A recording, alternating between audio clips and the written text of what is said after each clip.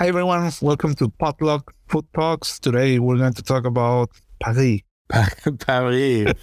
Oh, Paris. Yeah, I mean, what other city is more famous for food than Paris? It's a gastronomic capital par excellence. Par excellence, yeah, that's right. It used to be like that, and then it went really downhill for Paris, didn't it, for a long time? When the Spanish avant-garde kind of like broke through, and then Paris climbed back out of the gutter. But I guess there was always a strong scene. I wasn't there like in the 2000s or 90s, but I would guess there was, no? There has to be. They were always the big ones, no? Yeah. I mean, yeah, but in the like overall scene, I think like at one point it was just a little bit swamped with really shitty touristy places until local people were sort of like, this is enough. We want good local stuff for everybody. I was in Paris only once, and this was actually during COVID, so the city was completely different. Everybody told me like, this is crazy that there are no Asians, only the local Asians. Because apparently usually there is always like a lot of tourism from Asia. Yeah. And this was like something really weird to see the city like that. Mm-hmm. And I stayed there for 3 weeks, and I went out to eat a lot, pretty much every day. Oh, that's amazing, yeah. 3 weeks is a long time. Yeah, I had a free apartment. Thank you to my friends Raul and Pamela. Yeah, stay here, whatever you want. And yeah, stuff that I found interesting. Well, we can talk about the big names, right? Yeah, I mean, there's such a broad spectrum of restaurants in Paris, obviously. You have the huge Michelin-starred bunkers, right, that are like so extremely famous and so mythical. But then you have a lot of like lower sort of like restaurants. And then you have a lot of chefs in Paris that came from these like big Michelin-starred bunkers and opened up much more casual places, So you have a really sort of like wide spectrum. I mean, yeah, like you say, La Perche, Alain Passard. Like, I mean, he's been cooking in La Perche for so long. I mean, he used to be hired as a chef there. It used to belong to somebody else. And then when that chef retired, he bought it from him when he was like 20 something, which is also super crazy. And yeah, I mean, he's, especially nowadays, with so much Netflix exposure and stuff, he's probably one of the most famous 3 Michelin-star chefs in Paris now. I always pronounce it wrong, La Perche, and I always mistake it with Las Trans. Yeah. I find them like somehow confusing. Yeah. Las Trans is the one from Pascal Barbeau, right? That's right. And La Perche is the one from, what's the name of the guy? Alain Passard. Alain Passard, of course. Yeah. What I like about La Perche is that it's such a forward-thinking restaurant when it comes to vegetables. They have such a central place in his cooking and elevating vegetables to a 3 Michelin star place. For me, it's amazing the way he does it. Yeah, totally. I mean, in like many aspects, for me, honestly, he's one of the most inspiring chefs that like I've met, and like that I never worked with him. I applied a couple of times when I was younger, but never got an answer. But yeah, like when I ate there, the food was amazing. But also what you get from him, like his philosophy. He's such a poetic guy. The way that he talks about his craft, his job. He really, he really sees himself as a craftsman and as an artist, and he lives it unapologetically, And he also does like unapologetically exactly what he wants without getting influenced by this dish or that dish, or this guy does this guy does that. He doesn't give a fuck.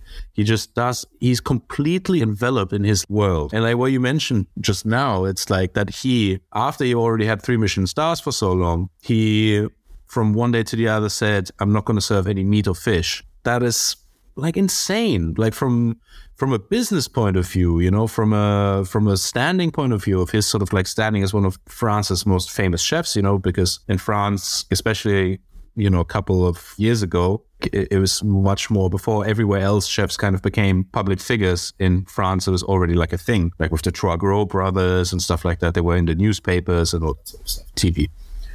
And he just stopped cold turkey one day to the other. And also to like put himself in the risk of sort of like being like, now what? You can't use chicken stock.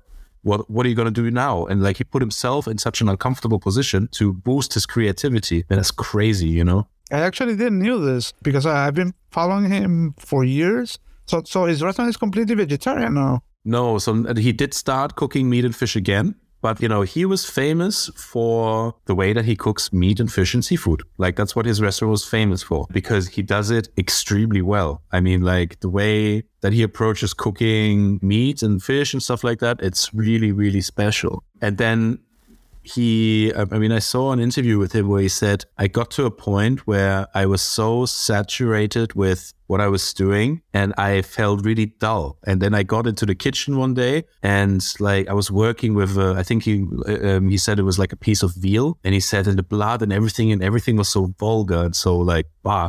And I felt really just like sick and uninspired, and I said everything out. Yeah. And also what I really, really admire about that kitchen is that there are no recipes, supposedly, like who can say, but the way that they approach cooking is very intuitively, it's kind of like you have to understand where we want to go, and you have to change the way that you operate depending on the products that come in, and it's all very spontaneous. And I think it's actually a Netflix documentary where he describes it so beautifully as well. He says, we don't know what's going to happen, we don't know what's going to come out. We change it in the moment, but that makes it alive and like that makes it risky. But the reward of that risk is, an incredible feast, because he takes those risks, but when it works out, then it's like amazing. You've said many things about Alain Passard that reminds me of Pierre Gagnaire, like on a different way, because you say he just started doing whatever the fuck he wanted, and this freestyle cooking you're mentioning, all of these things relate completely. For me, I would describe Pierre Gagnaire like as a crazy jazz player, like a freestyler at the highest level, and he's been doing that for decades. Like I actually saw him on a conference, and he was cooking there, and he was really doing stuff like that, like crazy, like putting artichoke leaves into a stock, and like stuff like that are completely counterintuitive. And he's where he is, and he's got the respect he has. Man, I absolutely love Pierre Gagnaire, man. It's such a... It's like, again, like I never worked with him, I never met him, but like I have so much respect and admiration and sympathy for the guy because of exactly what you say, He's so like manic in a way. Like when you see him cooking, he's like fully in. Have you seen those like old documentaries, L'Invention de la Cuisine? No. The Invention of Cooking? Man, you have to, anybody who like can get their hands on it, they sell it as a DVD set, I think, still, like you can buy it. But it's these, I think it's in the early 2000s, it's like an hour each on Pierre Gagnaire, on Alain Passard. I don't know, but like on Pascal Babot, on Michel Bras. I know the documentaries. I haven't seen them, but it's just series of great French chefs. Yeah, exactly. So good. The Pierre Gagnaire one's so good. I met these guys, both of them, Alain Passard and Pierre Gagnaire, also on a TV show. But do you know Iron Chef? Yes. But like the ones from the 90s, the Japanese ones, yeah, where the Japanese would dress with this super funny, colorful chef jackets, And there was this special episode in France, and the challengers were Pierre Gagnaire, were Alain Passard, and also the chef from La Tour d'Argent. Oh, yeah. Those were the three challengers, and they beat the Iron Chefs, of course. Yeah, but actually what I found out like not too long ago is that episode with Pierre Gagnaire, which is an amazing episode, by the way, like he does... There are scenes in there which are iconic. I still remember, like him mixing the butter with his hands into the pot, like. Yeah, but he's like cooking crazy stuff also. Like it's like lobster in like. Yeah, it was lobster with pigeon, something like that, right? Yeah, yes, exactly. Like something super crazy. Yeah, like you say, he's kind of like he's looking for a spoon, he can't find it. He just puts his hand in the pot and just stirring around with his like long hair kind of like falling in his face. But what I've heard is that episode, it was part of a movement of like people, especially who were the judges. It was like it was Trois Gros, and it was what's the mashed potato guy? Robuchon. Yeah, Robuchon was a jury in a few episodes. Yeah, and Pierre Gagnaire went bankrupt. He had a restaurant in the countryside first, and he went bankrupt and he went bust. And a lot of the great chefs in France, they supported him so that he could come to Paris and open his new restaurant. Yeah. Oh, nice. And I heard that was part of it, this episode, of supporting him and getting him the funds to start his new project. Yeah, this inside things that happen in a food scene, it reminds me of, I mentioned La Tour d'Argent, which is probably the oldest open restaurant in Europe. It's like a 500-year-old restaurant. Yeah, it's crazy. And this restaurant used to have 3 Michelin stars in the 90s.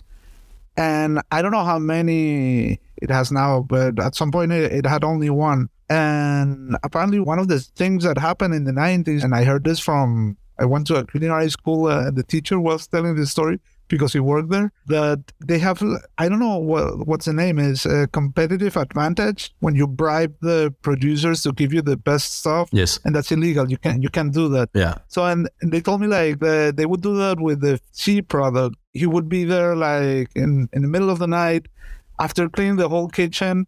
And that's the time where fish produce would arrive, which is kind of like odd, like why would you get your supplier at 2 a.m? It's dodgy, yeah. And he told me like everything was like alive, all the fish products they would get. They went to a trial and they lost and never was the same again for La Tour d'Argent. But I don't know what they're doing now. This restaurant is super legendary. When you go there, they give you a number for the Canard à l'Orange, and they will tell you like the numbers. Yeah, like Charlie Chaplin was blah blah blah. The number this and that. Like they have all the record of all the Canard à l'Orange that they've delivered. Yeah, that's super crazy. Yeah, I mean it's such an iconic place. I mean, for me, one of the most iconic places is also Las Trans. Las Trans, it's very easy to, like, not super easy, but it's kind of like, it's not so far off to mistake Las Trans with La Perche, because Pascal Barbeau, also for me, one of the most inspirational chefs ever. He was the longtime sous chef of Alain Passat in La Perche until he branched out and opened Las Trans. And his cooking style is very unique. He takes a lot of influence from Asia. A lot of it is, inspired by Japanese technique and Japanese ingredients through the lens of a Parisian French chef, and also from India and Morocco and stuff like that. He's very free in his way of cooking. He doesn't really get like too bogged down, but his like technique is crazy. He's also somebody who just really uncompromisingly does his style of food, what he wants to do. How many are there in the kitchen? Like 3 or 4 cooks, something like that? At Las Trans, yeah, something like that. Yeah, 3 or 4. And it's like notoriously hard kitchen to get into. I think David Chang once called Pascal Barbeau like the chef that chefs respect the most. He's not that well known to like people who aren't in the industry, but if you're a chef, if you're a cook, he's like a saint, the saint of the foie gras torte. Is that in the Momofuku book? I think he writes like a review from a visit he had at Las Trans. Maybe. I remember reading that. He said like the waiters were like invisible ninjas that would just make things appear at the table. Then there is also this whole bistronomy scene. I was on a bad month, which is August. It's not a good month to go to Paris because a lot of places are closed. But this scene of clown bars, a team. What can you say about it? Yeah, I mean, that's the other sort of like, for me, that's the most interesting side because like, yeah, you have those Michelin-star bunkers and they're kind of cool. But where for me, the real like lifeblood of the city is, and in no way like any less quality at all. It's just a different format. It's this whole like bistronomy scene. Which I think then also after it really kicked off in France, kind of like spread around the world. Also this approach of sort of like chefs that come from really high quality backgrounds and then say, I want to do something affordable, approachable. I want to have a place where you drink really good wine that you don't have to pay 100 quid for. I want a place that I can like take my friends, like you can't, if you work in a 3 Michelin star place, you can't invite your friends over, and say, hey, cool, I'll give you a discount or whatever. And what emerged from that, from this new generation of chefs, is such a cool, fun cooking and eating scene that's just really free. And it's just about making really fucking good food, having a really good atmosphere, really good wine, really good cocktails, whatever, and just having a really good time. And I have to tell you, like my last visit to Paris, that was the time when I went to La Perche, and I hyped it up a lot in my head, and it was a very good experience, but nowhere near like it was nowhere near as much fun as I had going to places like Bones and Le Servant and Le Baratin and all these sorts of places. I had such a good time. Yeah, I kind of felt the same. I went there. I was in Paris a few days with my homie John Basterrechea, and we went to Robuchon, to L'Atelier, which is like, like something you expect all of your life to go to this place and to try the mashed potatoes from the mashed potato guy.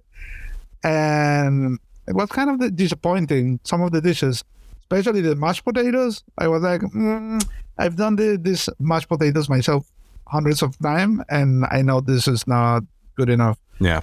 And, 2 Michelin-starred place.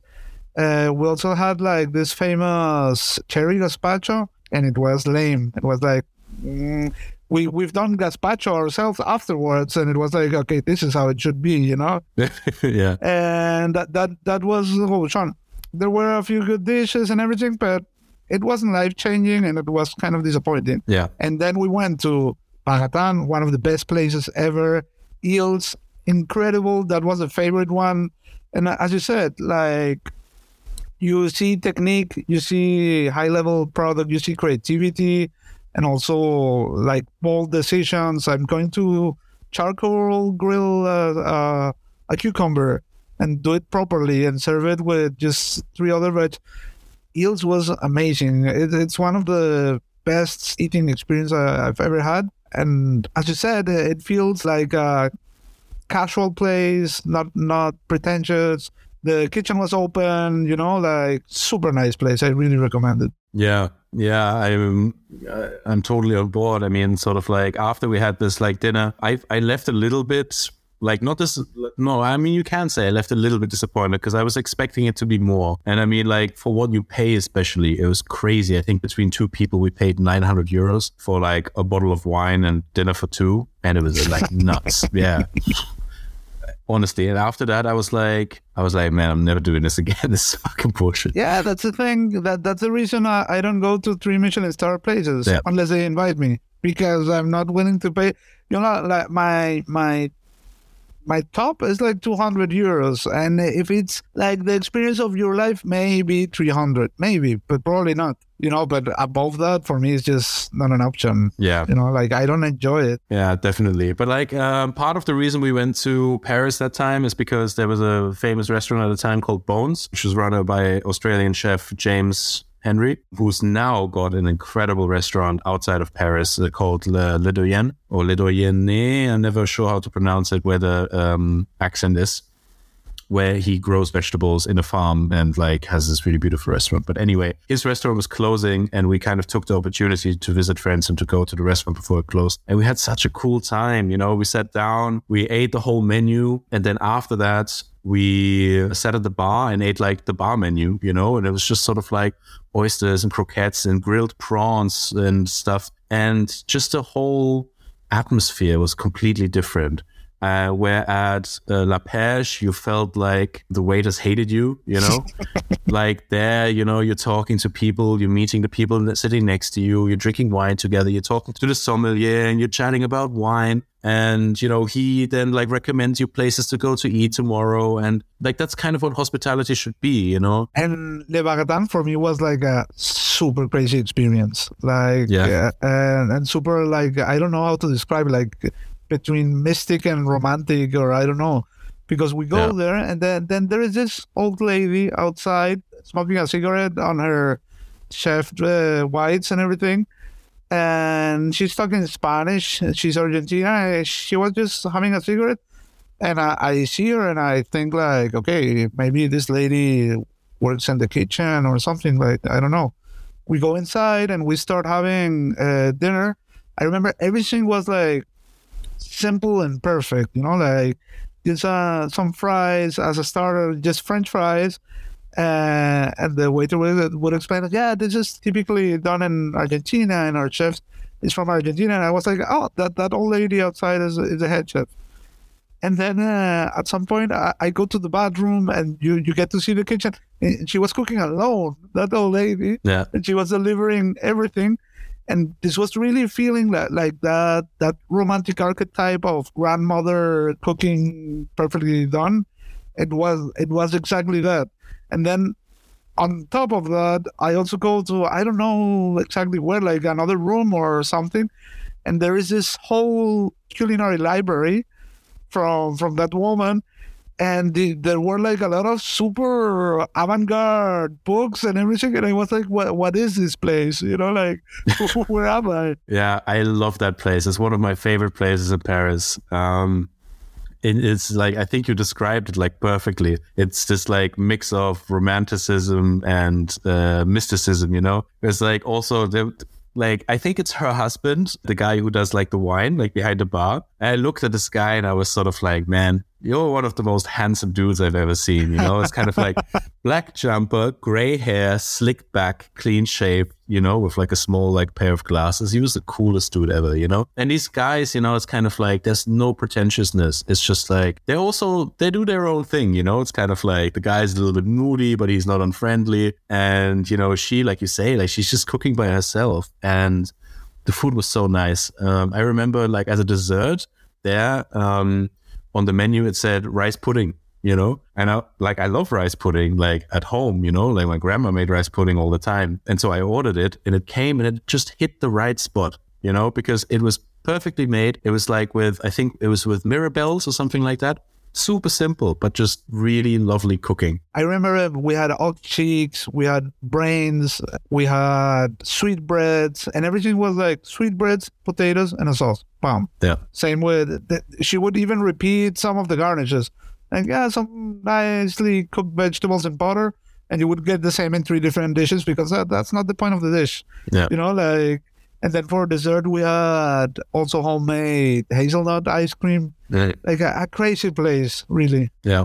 Super, super nice. Yeah. And I think that, like I mentioned before, like a lot of places and a lot of chefs who also then like kind of come from this background, they then went and tried to get that sort of vibe.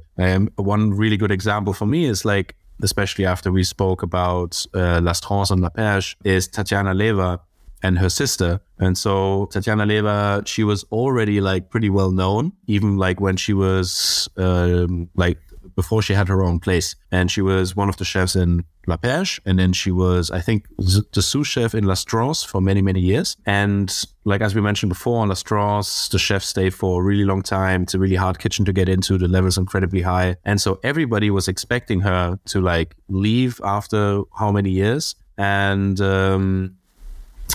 open another Michelin-starred restaurant. And instead, she opened a really casual restaurant together with her sister, who runs the front of house, where they cook French Asian food.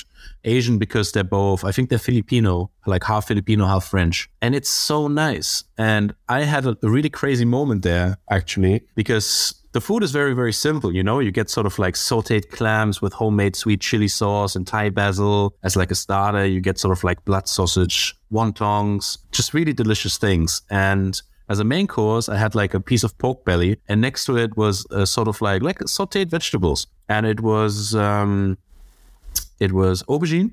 One was cooked, one was pickled. And then there was like a sort of condiment with it, like charred peppers and coriander seeds. And I remember like eating it, right? And it's like, it's very simple. Like there's no hiding any sort of like weird technique or anything. And it completely blew me away.